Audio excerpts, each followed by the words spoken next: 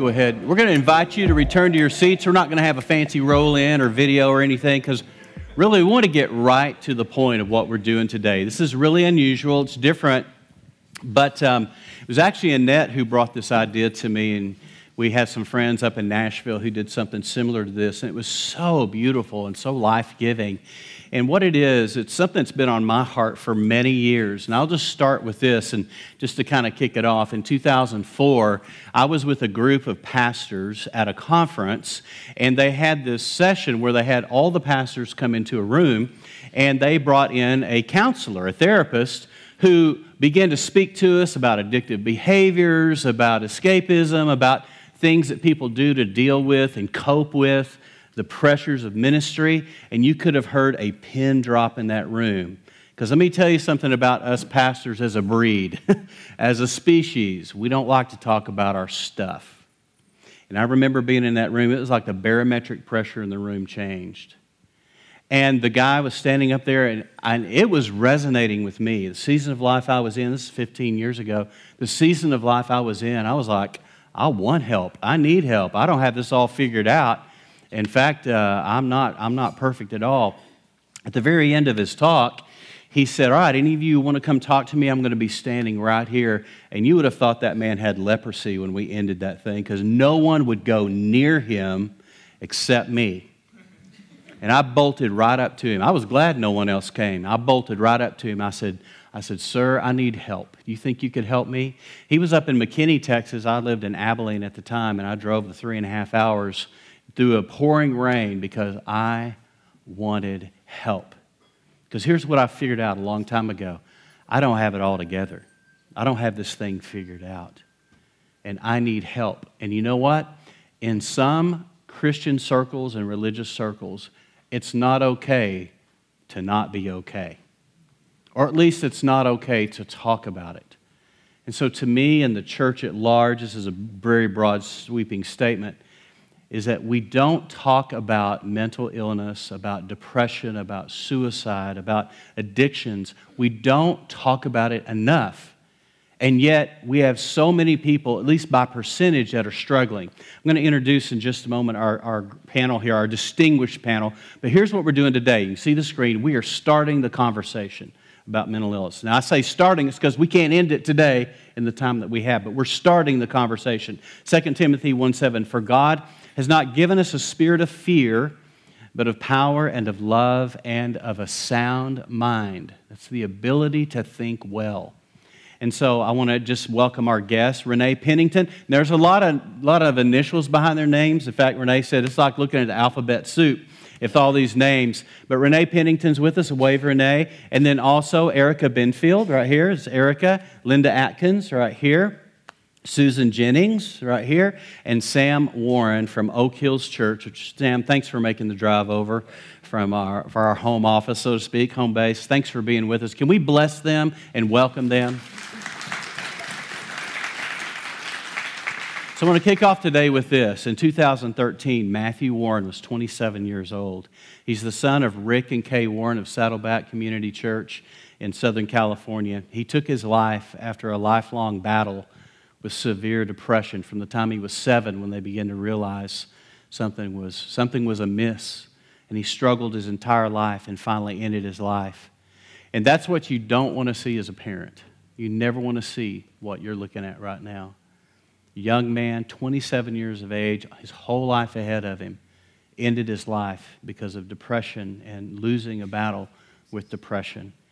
I know I was talking to somebody that I've got several friends of mine who are pastors who also have lost their sons to suicide. It's epidemic. And as we see in the statistics, it's happening more and more. I'm going to go quickly through this. Studies show that 60 million Americans will experience a mental illness in any given year. That's 1 in 5 adults and 1 in 10 children. And that's from 2014, so that stat's older. Half of all adults will experience a mental illness in their lifetime. Half. Look around this room and cut this room in half. And think about the suffering that's happening many times in silence. 70% of clergy do not feel equipped to handle mental illness. talking about how to deal with it and what to do about it. It's not something we studied in seminary. 1 out of 4 pastoral care calls are related to mental illness. It's 25%. In 2017, 47,173 Americans died by suicide. There were an estimated 1.4 million suicide attempts in that year. On average, there are 129 suicides per day. That's less than 1 every 14 minutes. Every 14 minutes, somebody ends their life in America. 90% of people who take their life have an underlying mental illness. Can we pray as we get started? Father, we thank you for the privilege of starting this conversation. Give us grace. Father, thank you for our panel that's here. Thank you for I look at them as the years of experience and the wealth of knowledge that's right here. And I'm humbled and honored that they're here with us today. Father, bless them. Speak through them to bring life and hope. In Jesus' name, amen. So in starting the conversation, so here it is. I'm going to throw this out, and there is no order, and this is not scripted, which means if you come to the second service, you're going to hear something very different. So that's about 80 minutes of quality therapeutic time. So I would take advantage of that if I were you. So look at this. How do we remove the stigma of mental health in the church and create a safe environment where it's okay to say, I'm not okay, I need help? And there it is if you need to see that again. How do we remove that stigma? Well, I think we're doing it already, having this kind of conversation. Okay.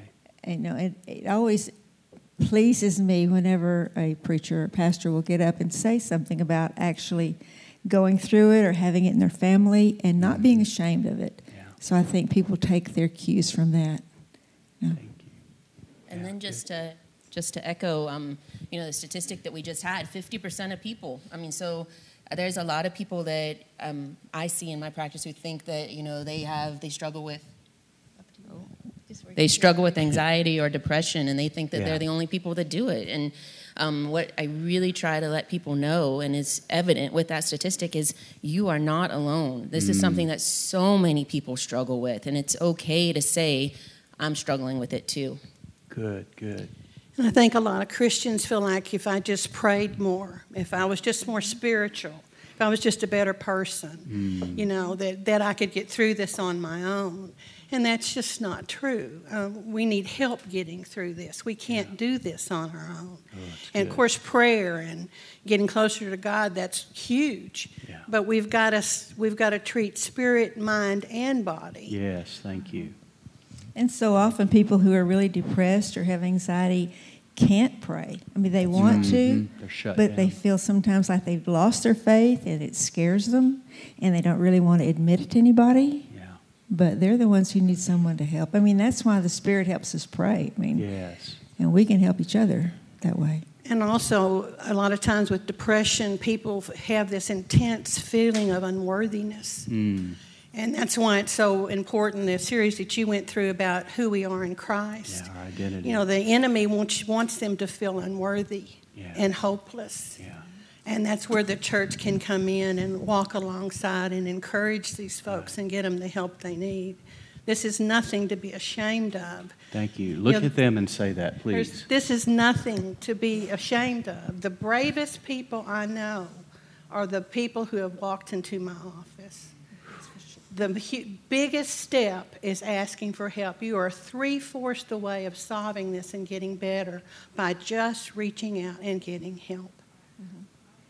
That's great. I'm just going to say something. I have worked in the ER for years, and I share a lot about my testimony because I grew up in a family that it was about works, Jewish, brother that's a doctor, twin sister that's a lawyer, and myself. And it took a breakdown for myself because my husband, my late husband, was facing federal prison. And here we lived in Dallas. We're on the news. He had killed a jaguar in South America. And all the shame, all the money that was there, everything that life seemed to have was not working. And I went into the bathroom. Okay, now I don't have any medicine, and I didn't even know what to take. But I had 5 little boys, and I thought, I can't do this. And I took Tylenol. Even though, it didn't do anything, it was an outcry. And I wasn't saved. So it was through that experience that I finally had to take all that baggage, the things that I never shared to anybody, and I do now, that I was abused as a child, and things that had, covered up with initials behind my name. And so I think that I see a lot of that, to be able to be transparent and to be able to come and talk. So I work with dementia patients. I work with psych patients in San Antonio. And the fact is, they look at you and think, you've never experienced this. And to be able to be transparent. But it was through that, because I didn't understand, I'm supposed to have been the chosen one, And so how is it that, I should have had all the things. I had the privilege. But until I got in Minirth Meyer and someone was telling me things that I had never heard, then I was able to translate and become open, and people prayed for me for years. And so I think that transparency is part of the thing that we all have to understand, that we're all and become broken. Yeah. And I said enough. That's good, though. It's so good.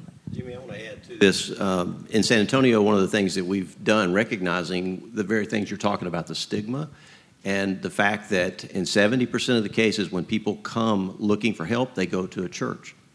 Right. And if your statistic is correct, a lot of the church people don't know quite what to do. Mm-hmm. And so we created a Pathways to Hope. It's a county-wide deal, because one of the things that we recognized in Bexar County was it touches the medical community, it touches the police community. There are city services that are utilized by people, not just suicidal, but people that are homeless, people that are drifting, people that are in trouble with the law a lot of times, and that kind of stuff.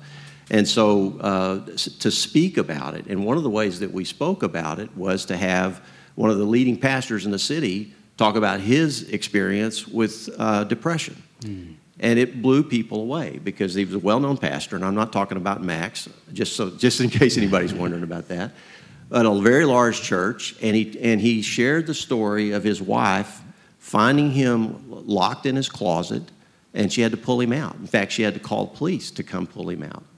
And it was his coming out, literally, of just recognizing and saying, I can't put this together anymore. I don't know what to do. And he came. We had Kay Warren came, and I actually had a chance to visit with her about her son and about the situation.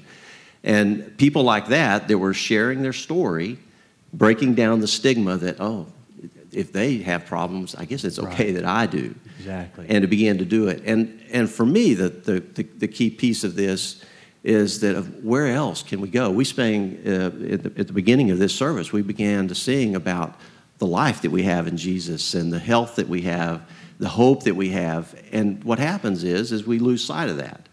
And that is the message. Because underneath a lot of the brokenness of life is the loss of hope, or the expectation that I'm not good enough, not even for God. I don't understand why he would want me. But we haven't looked into his love. We haven't really learned how to live in that. And that really is ultimately the blessed hope.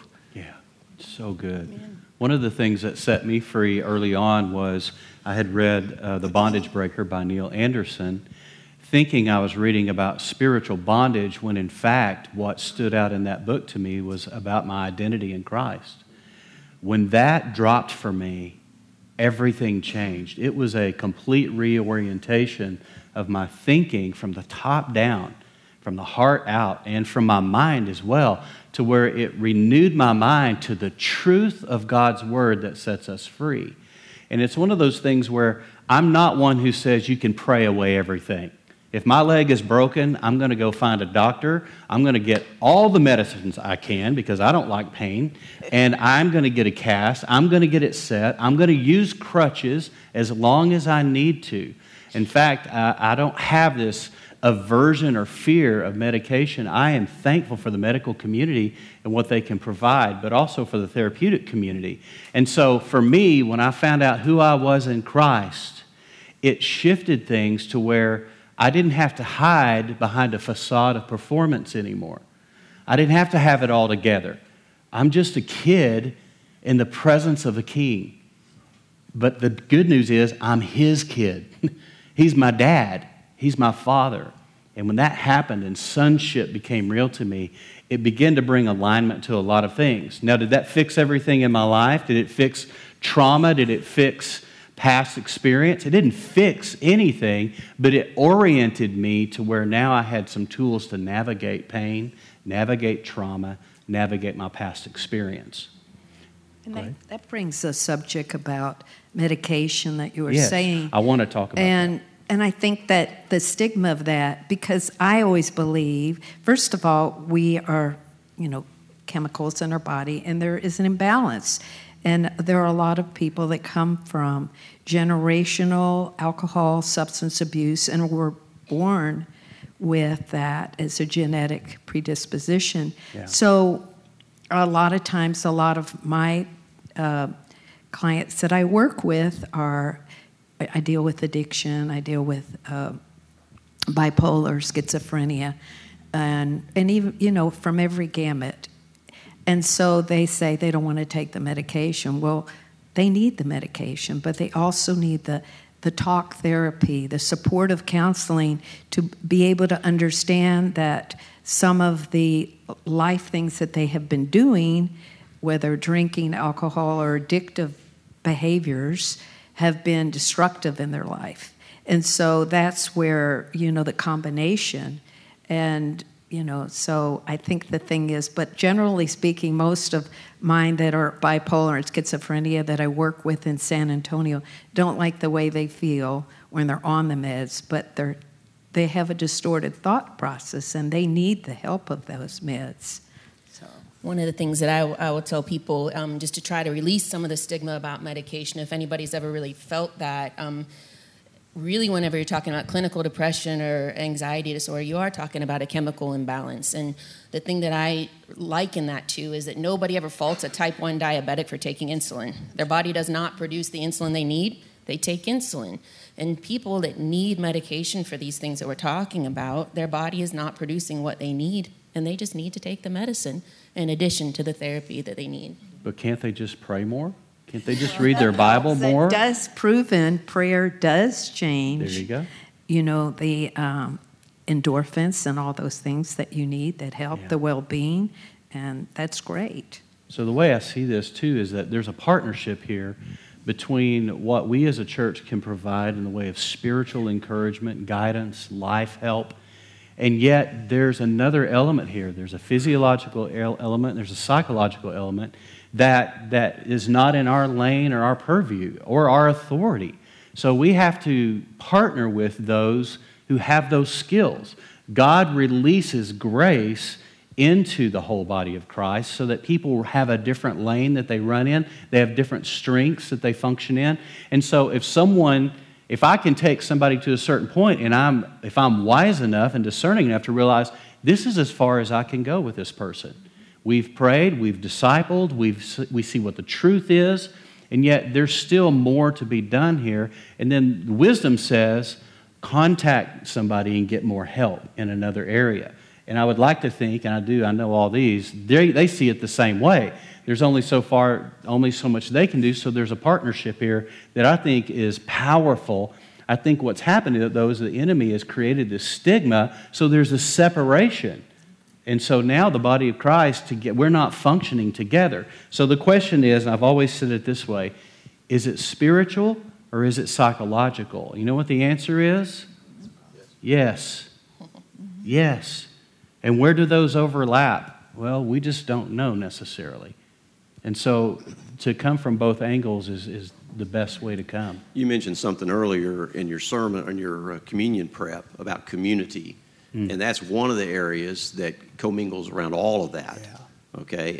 And so become a people that are welcoming, that are non-judgmental, that are accepting, that are manifesting the love of God in Christ Jesus. And so we recognize, I've got my brokenness, so do you. There's not a performance thing going on here. There's just a community, a family that have learned to follow in the love of Christ and to see what that does. Yeah. And it takes that love to give us the freedom from fear to touch other people. And that's where part of our problem comes, because we've got a culture that doesn't really know how to love one another well. We come out of families that are broken, or there have been generations of factories of teaching people you're only good when, you're only good if, so the performance thing comes and it just solidifies the disease. Yeah. All the way around. So it's good. Because it's like what you said earlier too, connection is protection. And I think that's another important piece to this conversation, is that sometimes a life event will come along, whether it's a loss of a job or a loss of a loved one or somebody that you love dearly going through a struggle with cancer that you just can't even believe that they're enduring, that you lose, the grief this isn't always for somebody who struggles from depression or anxiety. This might be something that hits you like a boulder out of the blue, and the grief is so profound that you feel like you lose connection. You lose... really just get angry, right? I mean, there's times where you're just angry with God because somebody is going through something, or you're going through something that you just don't know. And if you don't feel like you can go to prayer, like you said, there's other people you need around you, and those people need to be open. Yeah, good. One of the ways I love to describe therapy, to me, therapy is just helping and encouraging someone to find their own best answers with God's help. And so a lot of people come in to think about counseling and don't know what that is. Well, that's what counseling does. That's what Christian counseling does. It's just standing alongside someone, helping them find their own answers with God's help. That's great. And it's not a scary thing. Yeah. But we all need to be doing that with each other. Absolutely. Absolutely. So a number of years ago, I went to see that guy in McKinney. Tremendously helped me. What I didn't realize is that I was harboring unforgiveness against my dad. Totally clueless. He somehow put his finger on that button, and when he mashed it, I almost came over the table and took his throat out. I mean, I was like, I came off the hinges, and I had no idea that was buried there. And so one of the things about the power of counseling is that discovery of things. Sometimes you go for one reason thinking it's this, and there may be a whole nother category that you didn't even know, and God just needed to get you in that place where that could be discovered and be exposed. I think the fear of exposure is one of the biggest things that keeps people from coming to a counselor, because they're afraid that what I've hidden or what has happened, it needs to stay hidden, and I'm just going to deal with it. Can y'all speak to that about hidden things? Well, there's a lot about shame and guilt and behaviors. And I think that stigma for myself was the shame that if anybody knew, so it was all about performance, but it wasn't working. I went to the right schools, had the right family, had the right friends, lived in the right neighborhood. All of those things just broke down one day, and it didn't work. And so I think that's why I've been attracted to populations that are, with rape and crisis. I've worked with the juvenile sex offenders. And it's interesting, I'll tell you something really cute, because I was in the Kerr County for 6.5 years working on my PhD, whether therapy really worked, with cognitive therapy worked, which means that you're changing a person's thoughts to their feelings and their behaviors, and punitive, whether all that really, really worked. And one day, about 2 weeks ago, I was in a store, and this young man came up to me and he goes, "Are you Linda Atkins?" And I go, "Yes." I looked at him, he said, "Do you remember me?" And I said, "Sort of, what do you say?" And so he told me his name, and he said, you know, I was one of your kids in that group that you did counseling with at Kirk County back in 1999, and I just want to tell you, you always talked about the Lord, how the Lord helped you in your life.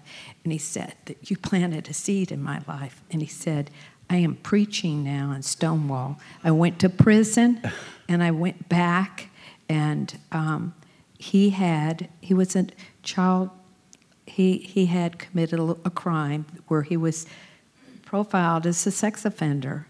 And so he had to forgive himself. And then certainly the community forgave him. But it's through all of those kind of things that you just never know. And so I think, I forgot what the question was. I think I've dementia. You know, just those kind of situations that happen. And we never know when, you know, how we touch somebody. And I'm stop talking. So I want to, this bleeds right over into where we're going with this. For the follower of Christ, what role does faith play in finding hope and a pathway to health? So that's, because all of you are followers of Jesus, and yet you work in various environments, some more Christian than others. So how does the role of faith play? What does it play in finding hope, but also what does it play in your own life and how you do what you do? I use the analogy that our lives are kind of like a wagon wheel. And the hub of that wheel needs to be firmly Christ. Mm-hmm. And outside of those wheels, we have spokes like our physical health, our spiritual, intellectual, relational, all of those things. But if one of those spokes isn't working right, the wheel's not going to turn. But if we have that hub, if Christ is really the center of our lives, He's going to bring people into our lives, and He's going to bring help into our lives. And it's going to start rolling again. That's great. I think one of the things, you know, the bookmarks that are here at the end of the stage still, really with the identity in Christ, when things around you just seem to be falling apart, and you really just go to those truths that are there, like you feel like you're broken, or that you're dirty, or something like that. And I mean, the truth is, God loves you, who you are in the moment that you're in, right at that very minute. That's right. And so, just turning to that and leaning into that, even with doubt at times, leaning into it and then leaning more and then really truly owning it, is just a way to restoration. Yeah, good. Well, sometimes I've seen excuse me, I've seen people who've come and they have a really hard time with their faith. They're questioning it, and they're really having a hard time believing any of those things about their identity in Christ. And over time, and with, you know, kind of digging, and, you know, I don't push people, but they talk about their lives, and it starts becoming more obvious that their idea about God and their idea of their parents has gotten so commingled that what they think is God is really their parents or someone in their life that has had a strong influence on them, and that's true, and given them a sense of shame or a sense of responsibility for things that they can't even control in other people's lives, like, you know, you made me drink, things like that. And having to clarify that, you know, your reaction toward God is really not toward the real God. That's separate. And having them to start seeing which is which. They get they draw closer to God, and they start seeing themselves differently and other people differently. So good. In the presence of that kind of love, it's an acceptance. There's a lack of fear that somehow or another this is up to me to fix them, because I don't do that anyway. That's what Jesus does. But I can be with them, you know, and in that, that's a gift. And in the presence of that, then people can begin to experience, maybe for the first time, just an acceptance. And all those demons that are rocking around in their head, saying lies and that kind of stuff, over time, because of the trust that builds and the relational connection, then you can begin to dismantle things. And a lot of it comes from sort of what you're talking about, the hidden things, really finding forgiveness for past experiences, past relationships, and forgiving themselves for something. Edith Eger, just to paraphrase her, she says to forgive is to grieve, to grieve a different past. So there's so many things that happen that are offenses in life that people hold on to, and sometimes you just have to let it go and go through a grieving process. Like, why wasn't my husband perfect to me? And, why was there infidelity? Or you say those types of things, and then you grieve it, and you realize, well, that's not the path that I was put on, and then you move on, and you are able to forgive yourself or forgive others. So that brings up a good question, because this is something that we all deal with or are dealing with or will, and that is the issue of unforgiveness and the role that plays in anchoring you in a bad place. So this is kind of open that up, just because it's such a powerful thing. The population that I seem to work with is homeless, prison, sex offenders. I mean, just, sometimes people that I know, my family even go, how do you go in there? And they haven't forgiven themselves. They have horrific stories that you wonder, oh my gosh, how did they survive?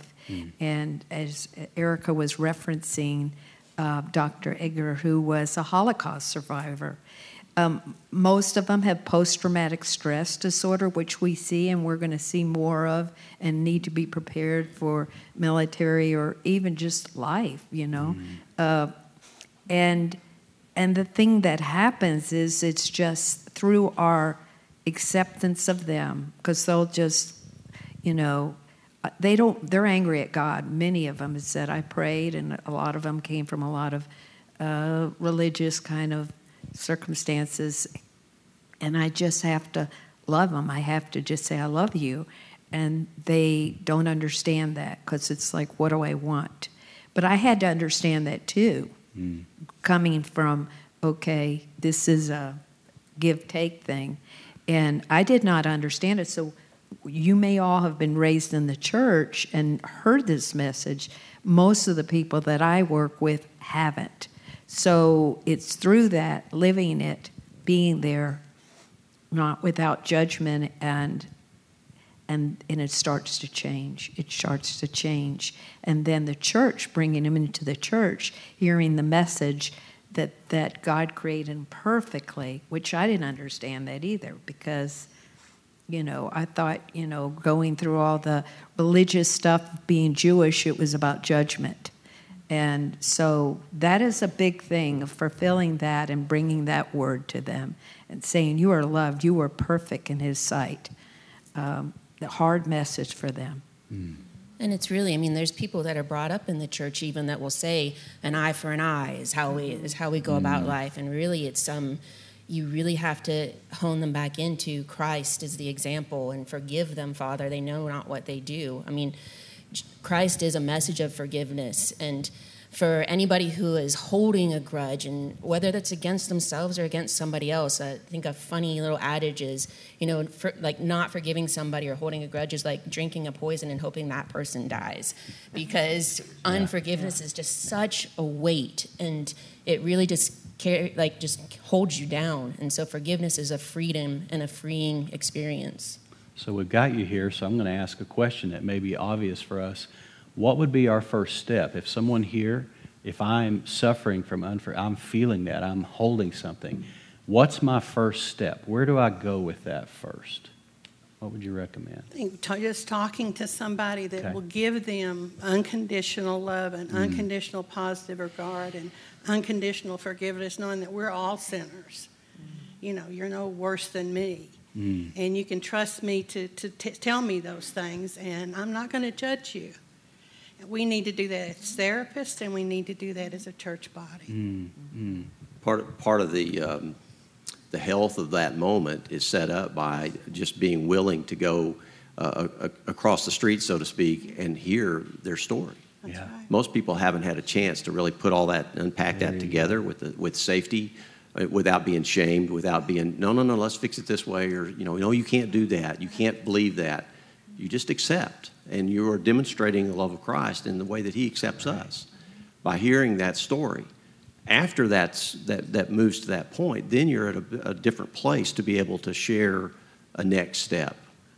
But a lot of times, most people move too quickly. It's powerful. Yes, I really try. I tell people I'm not going to make you forgive anybody, and you take your time, because when they feel pressure to forgive, they just push it right back down. And so often people who have a lot to forgive have never really expressed it to anybody in one coherent, the whole picture. And once they do that and they start seeing how that what they wanted to happen to them, they didn't have control of it.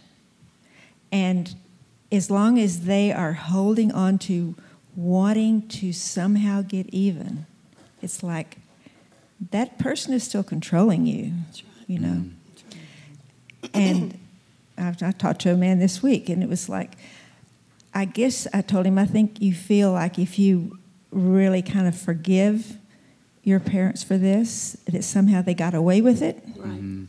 and that you holding it against them is somehow going to punish them. Right. I said, does it? And he said, absolutely not. And to kind of help people start seeing that wish to hold the grudge or to hold out for revenge is a dead end. Right. Yeah. I think many people think that they have to forgive on their own. We can't forgive on our own. Only Christ through us can start that healing process. Yeah. And all we have to do is just say, Lord, help me forgive. Yeah. And he starts working in us. Yeah. But a therapist or a counselor can encourage that and help that process begin. Well, it was good for me when I visited the guy in McKinney, because I didn't even realize it was there. There was something, but I couldn't identify it, because you can't see the forest for the trees when it's yourself. And the fact that he pulled that out of me, you can't shoot a rabbit you can't see. You know what I mean? It's like it had to be exposed. It had to be where I could see it, because now I had a target. Now, this is that. Once that discovery was made, then it was relatively easy for me to take the step into that. And so once I did, there was just such freedom. The drive back from McKinney to Abilene was amazing in the pouring rain, but it was amazing because it was a level of freedom I had never experienced. And it was a catalyst that started me on a journey of freedom. And it just needed that one thing to happen. And it's like the Lord was just waiting on me, or maybe just the timing to do that. But it took somebody coming alongside me. I still need multiple anchors in my life. I can't do any of this by myself. I need you. You have no idea how much you minister to me on an ongoing basis, just through hallway conversations and interactions and highs and buys and what we call bump and runs around here, but yet it ministers life. I leave here invigorated every Sunday because of you, because you're another anchor point for me. It's helpful. And so we already talked a little bit about this, actually quite a bit, on our identity in Christ, and I'll let the cat out of the bag, but we're going there next week on that topic. So we're going to move on. A couple of things here. So where do we go from here? I mean, we're going to land the plane here. We'll have another service in a little bit, but where do we go from here? Okay, we kind of exposed some of this, but what do we do? I think people are not going to come walking. The people that I know, that I work with, or have too much shame. They're not going to be able to walk in here, look at you, and come in and feel worthy to come before until they are able to come in and get some help. And I think that there is, even in this community, I was kind of shocked at some of the things that I get presented with in the ER, and I thought, it's really here. And I've worked in big cities, and there's many things. We have even our police department or our fire department that work with first responders that go home, and they have issues because what they see, they have to be able to feel like they can walk in a door and maybe get a little, pat on the back or feel like, am I okay? So some groups, some just being able to talk and share and be, like I say, transparent is going to lead to this community to come and be able to say, there is things here. I know we have AA groups and various support groups and stuff, But when you have a church and you are able to know that there is a place to come and then sit down and hear a message that you are loved, that's what it did for me. I wasn't able to walk in and get baptized and say I'm clean until I had to work through and knew that there was some hope. And that's my thoughts. That's great. I think it's really important just to recognize that each of you has a sphere of influence, whether that's in your family or in your workplace or in the place where you go play basketball in the morning with some friends. And in those spheres, just to really open conversation. This type of conversation has kind of become the direction of my life, and it's a God thing. I really do think it is, because my doctoral research, 20% of the people who came into our office that were coming in for what we call same-day illnesses, things like sinus infections, knee pain, back pain, 20% of them were experiencing spiritual distress, meaning that they were just a loss of connection. And they were coming in for something like a sinus infection. I mean, it's just really wild things. And so we figured this out and then engaged in conversation. And so that's my point, is that don't just say, hey, what's up? Everything's great. My Facebook life, it's perfect. Just don't do that, because that's not it. Just ask people, how are things going right now? And if you sense a little nudge that maybe things aren't going quite right, take the time in your sphere to go a little bit deeper and ask them really what's going on and what you can do to walk alongside them through whatever journey they're on. That's excellent, yes. Like I said before, the first and most important step, the 3/4 of solving this is reaching out for help. Right. Go to your family physician. That's a good source, and talk to them. They can usually talk to you, maybe getting you on medication if you need it, refer you, go talk to your pastor, go talk to one of us. Just reach out to somebody that you know that can connect you with people who can help you. Yeah. That first step's the hardest. You get past that, and you're on your way. So good, Renee. Thank you. Well, I think these connect groups that are springing up, that's where you start finding people that you can talk to. That's true. And you have to kind of use your judgment and find people that are safe and that aren't gossips. Because it's very important to keep these things confidential. Yeah. That's the only way people can feel safe. Good. Good. Sam? Because later on they may not care if everybody knows. But in the beginning, that's part of that shame. So confidentiality is so important. I really like the idea that each of us is on mission with God, following Him, and that's what Jesus did. And He would engage people like the Samaritan woman at the well. Yeah. And that was probably not on His list of things to do first thing in the morning, but God directed Him there, and He met her where she was and was able to talk. What Linda was saying about the support communities in a church, I think that's easy pickings, low-hanging fruit. Things that we do at Oak Hills, divorce care, the one key thing that all of us kind of aspire to do is get married and have a family. And what happens when that blows up? Whether it's your fault, their fault, everybody's fault, it doesn't really matter. It's still, you got it all over you, and people carry that with them. And so to come to a place where they're not getting banged on the head saying, well, you're an adulterer or you're this kind of stuff, you failed, but you're just welcomed and you're heard and you get a chance to tell your story. And it's always a two-way street. It's not one person's fault. Good. But you get a chance to process that out in the community, again, of grace and love and acceptance. Good. The same thing for grief. I am a huge proponent of grief work, because most of us don't grieve well. We're carrying deaths and disappointments from way, way back, and grief can be a lot of different losses, okay? And it's like the unforgiveness piece. In fact, that's part of the unforgiveness piece of around a bad relationship with a parent or anybody, is what I lost, what I expected and what I didn't get. Right. Yep. And so that becomes a place where, wow, you can actually have hard and deep and important conversations in a small setting with the right people, and it jettisons growth. Yeah.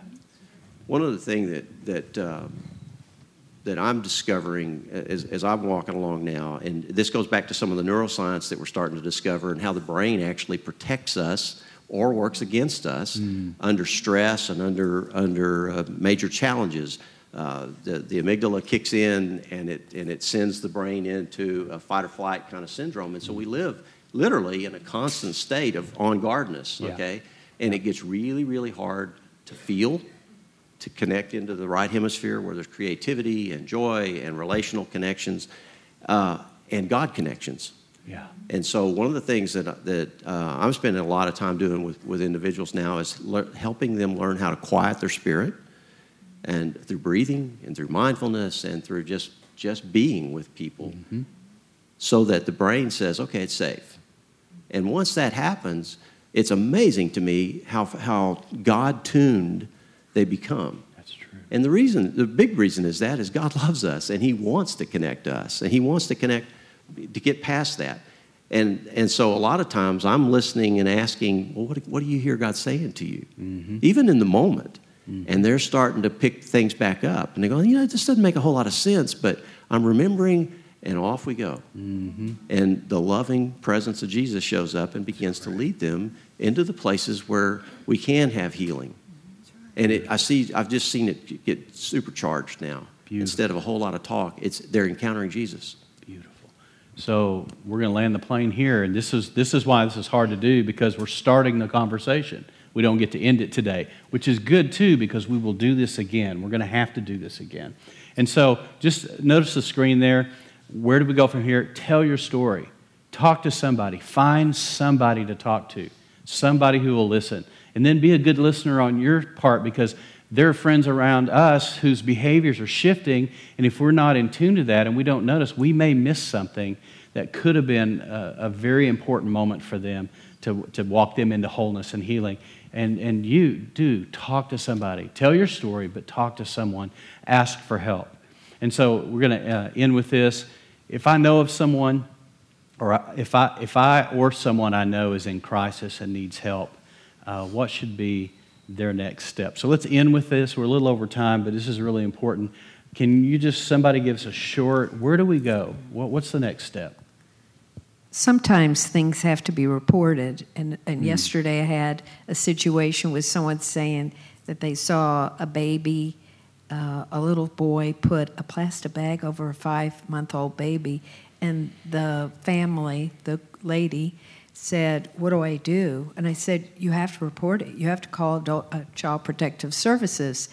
It's anonymous, but you have to do it, or Adult Protective Services when you see somebody being hurt, abused, exploited, all of those kind of things. So, or the police, somebody, but just sitting back and watching, you become, that's not solving it, and they need help. I want to go back to something I mentioned early on that we found in Bexar County. 70% of the people, when they're looking for help, go to churches. Okay. So let's make the church a safe place. Let's make the church a place of productivity and knowledge, and begin that process. Yeah. One of the things that we try to do, and I think you're doing it as well, is just recognizing what are the resources in the community, because we don't have to be the doer of all significant things here, right? we can recognize, hey, there's a group over here, there's a person over here that I know and trust, and can lead them to that. And so it's we don't have to do it all, but we can be the connecting point. Very good, very good. All right, we're going to press pause here. We'll pick up this conversation down the road. We're going to have to do this again. And Skillers, can we bless them and thank them for being here? Thank you so much. Let's all stand together. I just want to pray us out. And again, we're just starting the conversation, but I'm going to invite the Lord to literally speak into each of our lives, not only for our own health, but those around us who we're connected to. Father, in the name of your Son, we're before you today. Our hearts are open to you, Lord, because we desire to be whole, to be exactly what and who you've called us to be. You've given us a destiny, but there are so many forces at work to derail us off of that destiny. And so we're trying to talk about that, Lord. Give us grace as we lean into who can we tell our story to? Who can we talk to? Where can we go? Give us grace, Lord, and may this place, Bridge Church Fredericksburg, be a safe place where it's okay to not be okay, and no perfect people are allowed here, and where there's that love that flows through this body. Thank you, Lord. Thank you for the privilege of bringing this out and exposing the elephant in the room today. In Jesus' name, everyone said, amen.